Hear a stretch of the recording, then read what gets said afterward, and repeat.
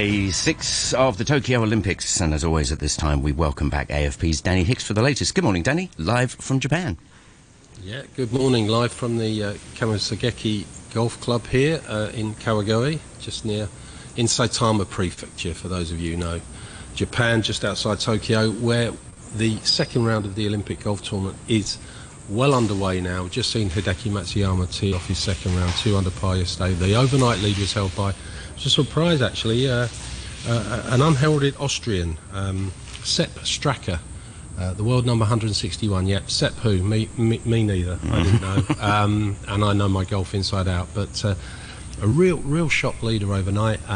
Missed 6 of his last 7 cuts on the PGA Tour. Really not been playing well at all. Came here, shot an 8 under par 63 yesterday to lead the tournament, but unfortunately the wheels have come off slightly this morning. He's dropped 2 shots in the first 4 holes, sorry, I'll get my glasses on in a minute. 2 shots in the first 4 holes. He's dropped back to 6 under par. The leader now is Sweden's Alex Noren. Alex, very good player.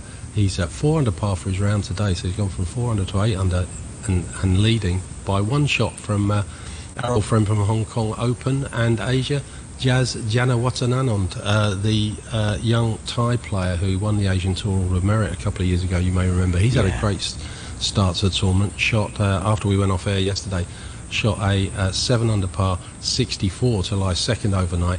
He did briefly take the lead on his own this morning with a birdie at the 6th, but unfortunately he's just dropped a shot on the 11th and dropped back to 7 under par. But the big news really this morning is Rory McIlroy of Northern Ireland, 2 under par overnight.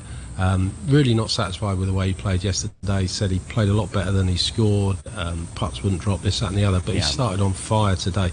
Very steady through the first 5 holes, and then he's gone birdie, eagle at the 6th, 7th and 8th.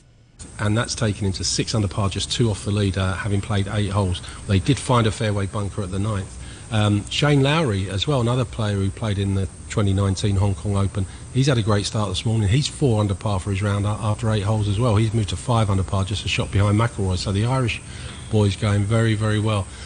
A lot of the big Americans just gone out. Xander Schauffele just on the course. Justin Thomas, who had a remarkable round yesterday where every time he had a short birdie putt it seemed to lip out, and he recorded a level par round of 71, having had 18 pars, no bogeys, no birdies. And I asked him about it afterwards, had he ever had a round like that before, and he said he probably had, but he couldn't remember when. But he just wished he had an old club in the bag that he could snap over his knee. He was that frustrated. He said every putt that should have lipped in, lipped out, and just one of those days. He might get it back together again. He's on the second hole as we speak. Patrick Reed of the US, 3 under par at the moment.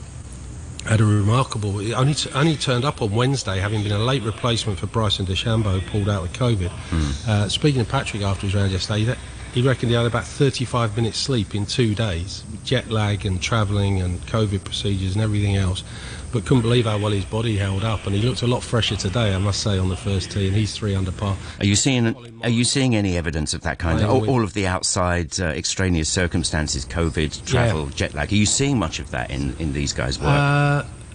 It is affecting some more than others. That's definitely, you know, there are protocols to go through. There's testing every day for the athletes. There's you know, it's not a normal tournament for that point of view. But on the other hand, PGA Tour players certainly have been playing in kind of COVID bubbles now for the best part of a year, some shape or form. So they're kind of used to it.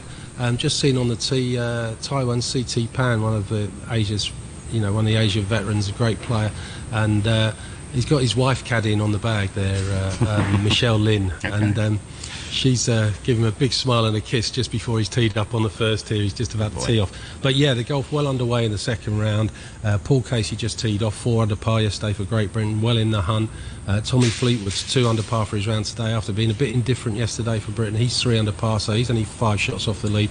So there's a lot to play for here in the golf. And one of the golfers who had a really good solid opening round yesterday was China's Yuan Yechun.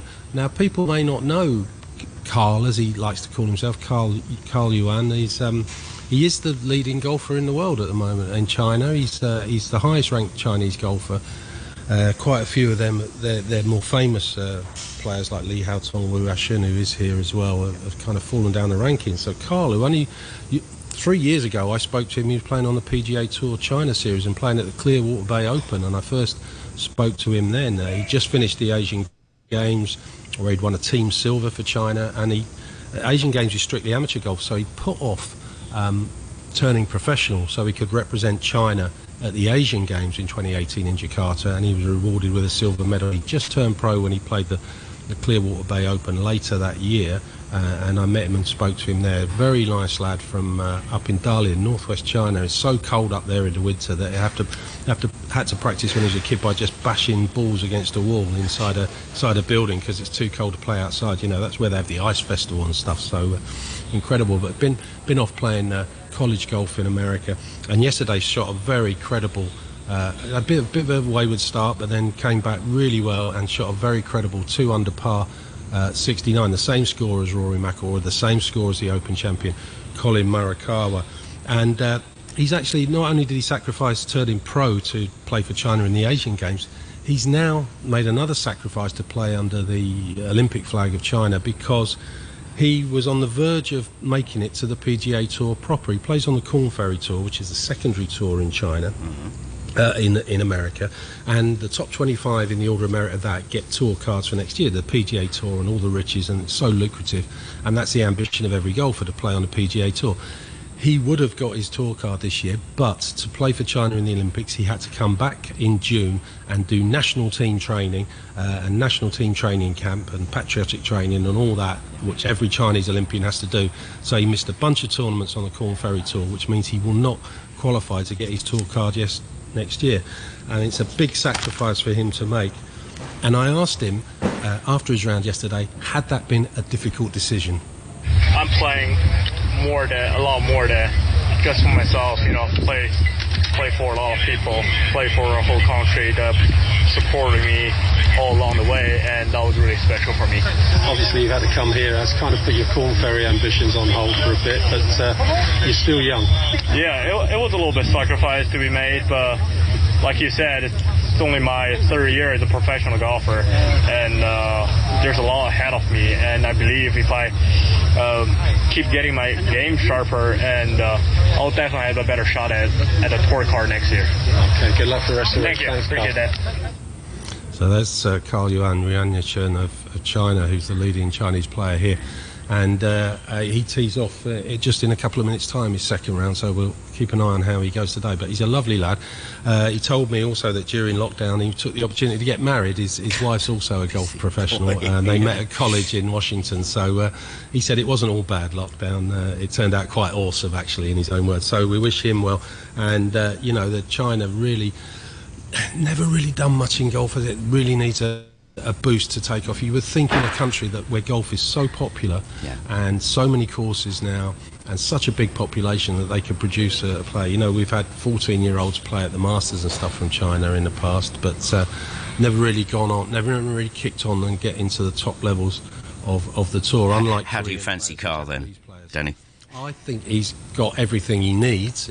As he said there, he needs to sharpen up his game. He's a big hitter off the tee. Right. He's got terrific temperament. Nothing seems to faze him. But if you've got an area that lets him down slightly, it is around the greens, the short game. And the pros will tell you drive for show, you putt for dough. It's the short game where you save shots on a golf course, and that's what he needs to sharpen up if he's going to compete at the very highest levels. But he led the Australian Open a couple of years ago in his first season as a pro after 2 rounds. So he's mixed it with the big boys, and you know, it's only a matter of time before we see him winning trophies on the main tours, I think. All right, with Danny Hicks for a Friday morning. He's live from the Olympics. If you've got any comments, morningbrew@rthk.hk, or find us on Facebook and we'll chuck them in and have a chat. What you got, Danny? Well, just run through sort of the news from yesterday in a way, and the big news here is that the virus cases, I'm sorry to say, are exploding. Just watching Rory McIlroy tee off on the 10th as we speak. Virus cases here are exploding. There was a nationwide record of 10,000 new cases yesterday, and 3,865 in Tokyo. And of course, this is starting a bit of a backlash. People saying that we told you so. You know, it's because of the Olympics and you've let all these people in. But here's the facts: there's been 193 games-related COVID positives since July the 1st, where it's July the 30th today. That's not a lot in the whole context. And according to the IOC spokesman, Mark Adams, he says there's not a single case of infection from athletes to the Tokyo population. So those of us who are here in the bubbles, inside the villages, inside the venues, we're not transmitting. We're getting tested virtually every day. If we're positive, we have to isolate. It seems to be where it's breaking down for me is that we've got a lot of local Japanese staff, support staff, food and beverage staff, volunteers, you name it, who are not within the bubble and are coming in and out from their homes and travelling in from other parts. I mean, they're so necessary. And they're here at the venue. There's one sitting behind me here, man in the media tent and so on. And although they're getting tested regularly like other people are, then excuse me, that noise is me just trying to find the swimming on the TV channel in the background if you hear it. But although they're getting tested regularly, as we all are, of course they're mixing. What we're not able to do, obviously, is mix in bars and restaurants and things outside the venues. But they are, and then they're potentially spreading infection back into here, and then maybe that's how it's spreading around the population. And there's a lot of them on the move every day from their prefectures to different venues and so on, and maybe this is why it's spiking, and of course that horrible Delta variant that we know is so contagious. So it would have been impossible really to do anything more than they have done with the support staff, because they're local people just doing a job, exactly. Right? You can't put them into quarantine for 2, 3, 4, 5 weeks over the Olympics, Paralympics. How do you do it?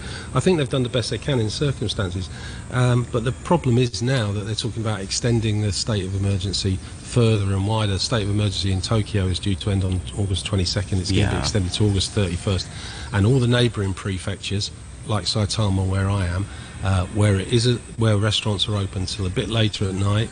Not that I can use them at the moment, because we're supposed to, not till Monday when I'm out of 14 days of being monitored. Right. They're open till 9 o'clock at night, 9:30 at night, whereas in Tokyo everything's shutting at 8. Restaurants out here are still allowed to serve alcohol, whereas in Tokyo they're not, and so on and so on. So we're hoping that, because I'm out here for the duration till the end of the Olympics at the golf, I'm hoping that next week I could go out and get a meal and a drink. But if they extend the measures to the neighbouring prefectures to Tokyo, then we're going to be stymied. But you're going to be there for quite a while, actually, aren't you? You're going to be looking out for the Paralympics as well, I believe. I'm going to be here till September, through the Paralympics, which end on September the 5th. I won't be flying back into quarantine in Hong Kong till September the 6th. So, the other big story yesterday, of course, rumbling on Simone Biles, her pull-out of the all-around gymnastics competition, absolute superstar. And another American, Sunisa Lee, won that competition with Simone looking on from the stands, which was great news. And a bit more's emerging about her sort of psychological problems and why she's had these issues. It's something called the twisties, which is, you get a mental block. They call it the twisties when you're twisting and you lose kind of orientation as a gymnast. And it's a bit like having the yips in golf. Or dartitis in darts. The difference with the yips in golf is if it happens to you, you miss a putt. With a gymnast, if it happens to you, you could break your neck and be paralysed. So you can understand where these psychological fears are coming from, and people are starting to understand it a bit more. It's a brain, body, muscle memory thing, isn't it, apparently? It is, absolutely. And if you get disorientated and you try and pull out of a complicated tumble or move, that's when you can cause yourself serious injury. So we wish Simone Biles well with that, and it's been a big talking point. Rory McIlroy was talking about it after the golf yesterday, saying he's 100% behind her decision to pull out. If you don't feel right, he said, if you don't feel right physically, you're allowed to pull out with injury. He said, but if you don't feel right mentally, people say, oh, just get on with it. No, that's an injury as well, and it should be recognised. And I think he's absolutely right in that, and a lot of people rallying around. He lives in the States. He was telling me, it's been the Simone Biles Olympics in the States. It's just Simone Biles, on the TV all the time. The Simone Biles Olympics. That pressure on a young 24-year-old girl, it's a lot to bear. And as I pointed out yesterday, also the victim of sexual abuse as a child growing up in gymnastics. So, she's got some issues she's had to deal with in her young life, and she's dealing with another one now, and I think she's dealing with it great. But I must to tell you that the just on the screen in front of me, the starting lineup is coming out for the women's 100 metres freestyle final, and that means Siobhan Haughey going for a second medal to follow up her silver in the 200 freestyle for Hong Kong. The swimmers are just at the side of the pool, and We're going to be off in that one very soon, and I'm going to bring you exactly what happens. We're just introducing the swimmers now. That's Anna Hopkin of Great Britain coming out. Just run through the lineup. In lane 1 we've got Abby Weitzel of the USA. Lane 2, Penny Alexiak of Canada. Bronze behind Siobhan Hawley in the 200 the other day. Then we've got the greatest Australian Kate Campbell in lane 3. Another Australian, fastest in the semi-finals, Emma McEwen in lane 4. Then in lane 5, Siobhan Hawley, second fastest in the semis, just 0.08 of a second behind Emma McEwen's time. Then in lane 6 we've got the world record holder, Sarah Sjöström of Sweden. Not been at her best in these games though, but you're the world record holder, anything can happen. Femke Heemskerk of Netherlands in 7, as I just said, Anna Hopkin of Great Britain in 8. And really, lanes 3, 4, 5